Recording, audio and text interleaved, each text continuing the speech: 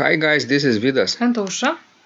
Let's start episode 175 of Ask Vidas and Ausra podcast. This question was sent by Howard.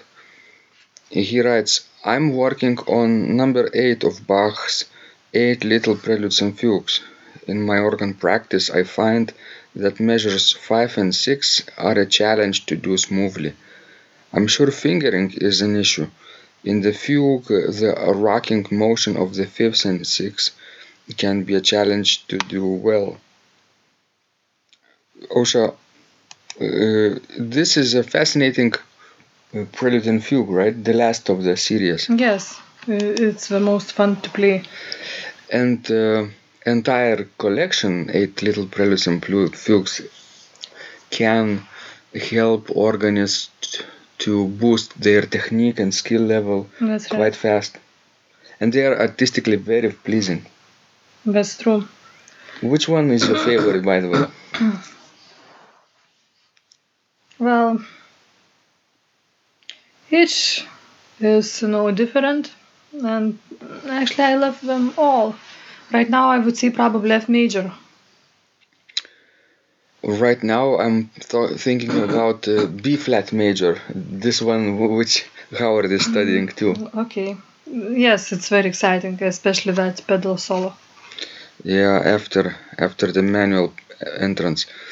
So Howard is struggling with measure 5 and 6. These are basically passages downward and upward. At first scale downward, where hands interchange right left with 4 notes in each hand, and then arpeggio upwards between the hands on the G major chord. Do you think that you need to do some special fingering here downward? Well, that fifth measure, I think it's very simple. Yeah. I would play it, my right hand 5-4-3-2, and then with the left hand 1-2-3-4, and then again with right hand 5-4-3-2, and then again with left 1-2-3-4. Why 5-4-3-2 and not 4-3-2-1? Well, I think it's simpler. Well, you could do both ways, but I see. Of course, if you use 4-3-2-1, then you can connect easier with the previous measure F in the right hand. Remember? That's true. Maybe then start with 4-3-2-1. But what I mean that you have to keep your fingering consistent. Mm-hmm. So if you decide to play 4-3-2-1 and then 1-2-3-4, so just do it and don't experiment. Do you recommend making articulation between each note here, or slurring every 4 notes? Well, you would still have to do some articulation. Mm-hmm. What about you? Agree, me too. Yes, I would articulate each note. And I would say probably measure 6. The next measure is a little bit more complicated. It's because this arpeggio doesn't seem so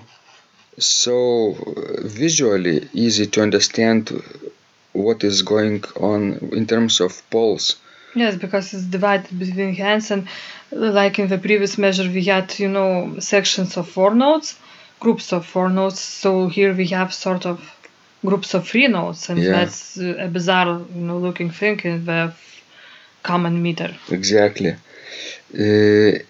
So in order for the grouping to be consistent with the meter, composer writes 3 notes in the left hand and then detached 1 note in the right hand, and then 2 notes which are together tied, right? And then again 2, 1, 3, 3, 1. It's complicated even to understand.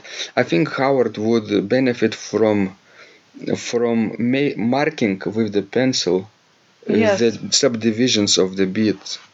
That's true, because actually here you play 3 notes with your left hand, then 3 with right, then again 3 with left, 3 with right, then 3 with left, and 1 with, with right, Mm-hmm. and then go to the next measure. But I think you really need to know that where your middle of the measure is, because right on that middle section you have to make an accent again, thinking about strong and weak in common meter. Exactly. We were talking about articulating between each and every note, but what Osha means is that before the stronger beats, 1 and 3 here, you have to make even larger space.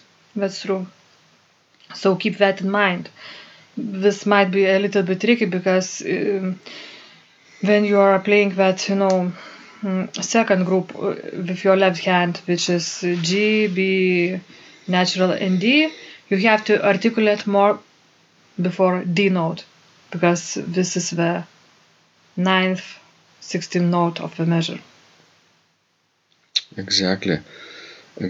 And going on to the, let's say, the pedal solo, is that complicated to learn, do you think? Well, I don't think so, unless you try to play some notes with the heel. Mm-hmm. But if you are using those, it should be pretty straightforward. And for the most of the time, it's alternate toes, right? Yes, Starting that's left, true, right, yes. left, Yes. right, left, right, left, right. I think it's all the time, alternating left and right.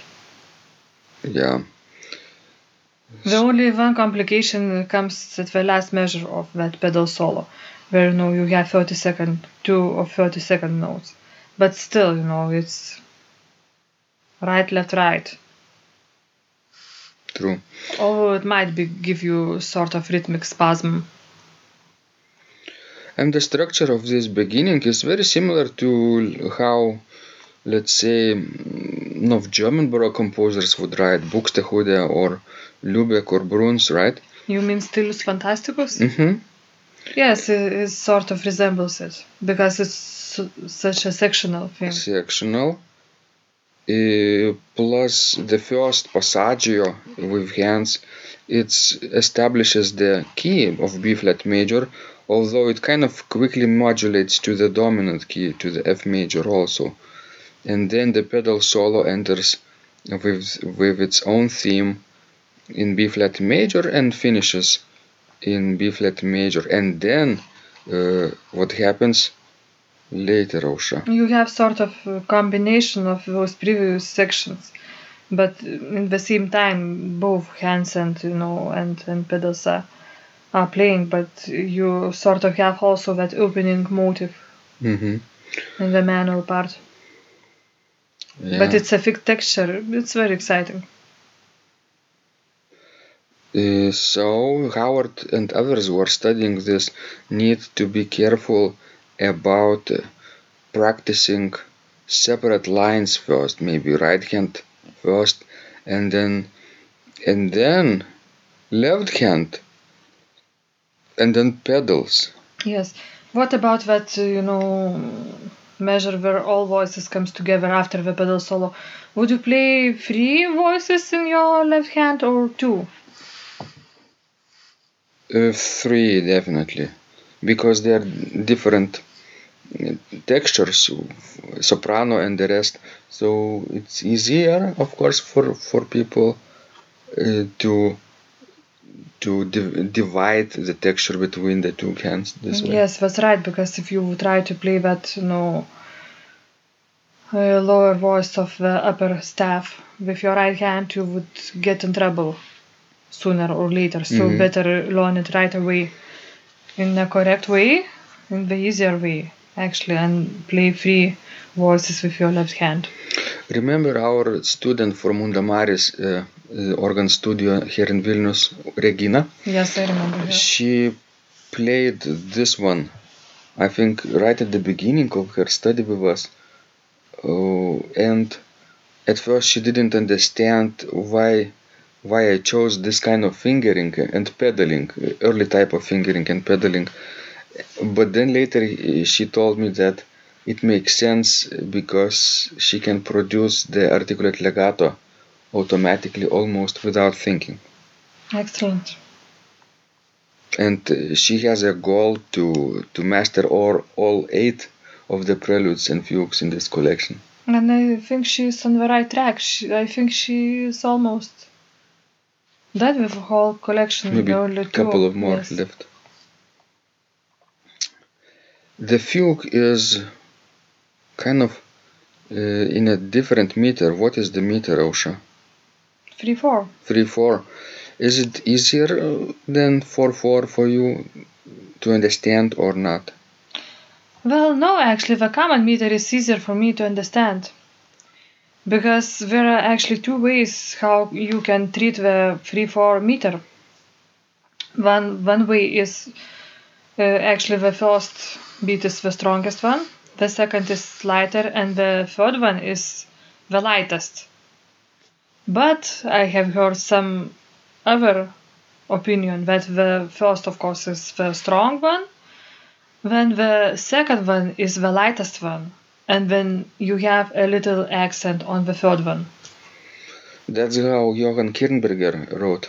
Yes, and that's how actually George Ritchie taught me to play 3/4 meter, making a slight accent on the third note, because sort of if you will do that, it will lead you nicely into that strong beat of the next measure. This is true for minuets, right? Yes.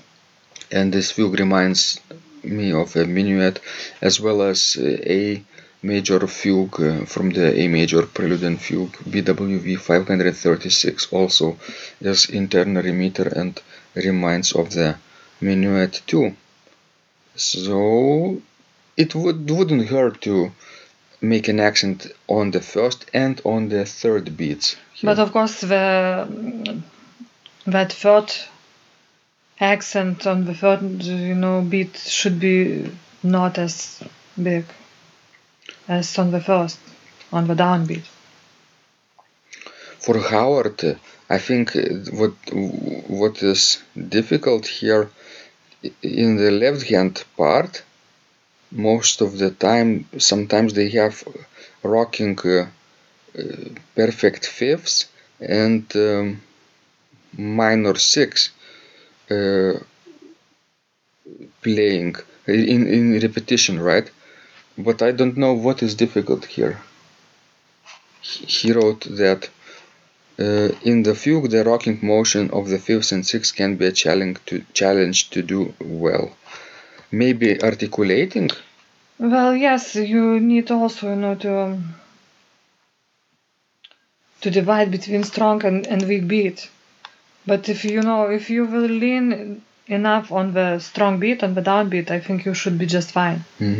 Then just lean down on the first beat, downbeat, and then just relax. And I think your hand will do it itself.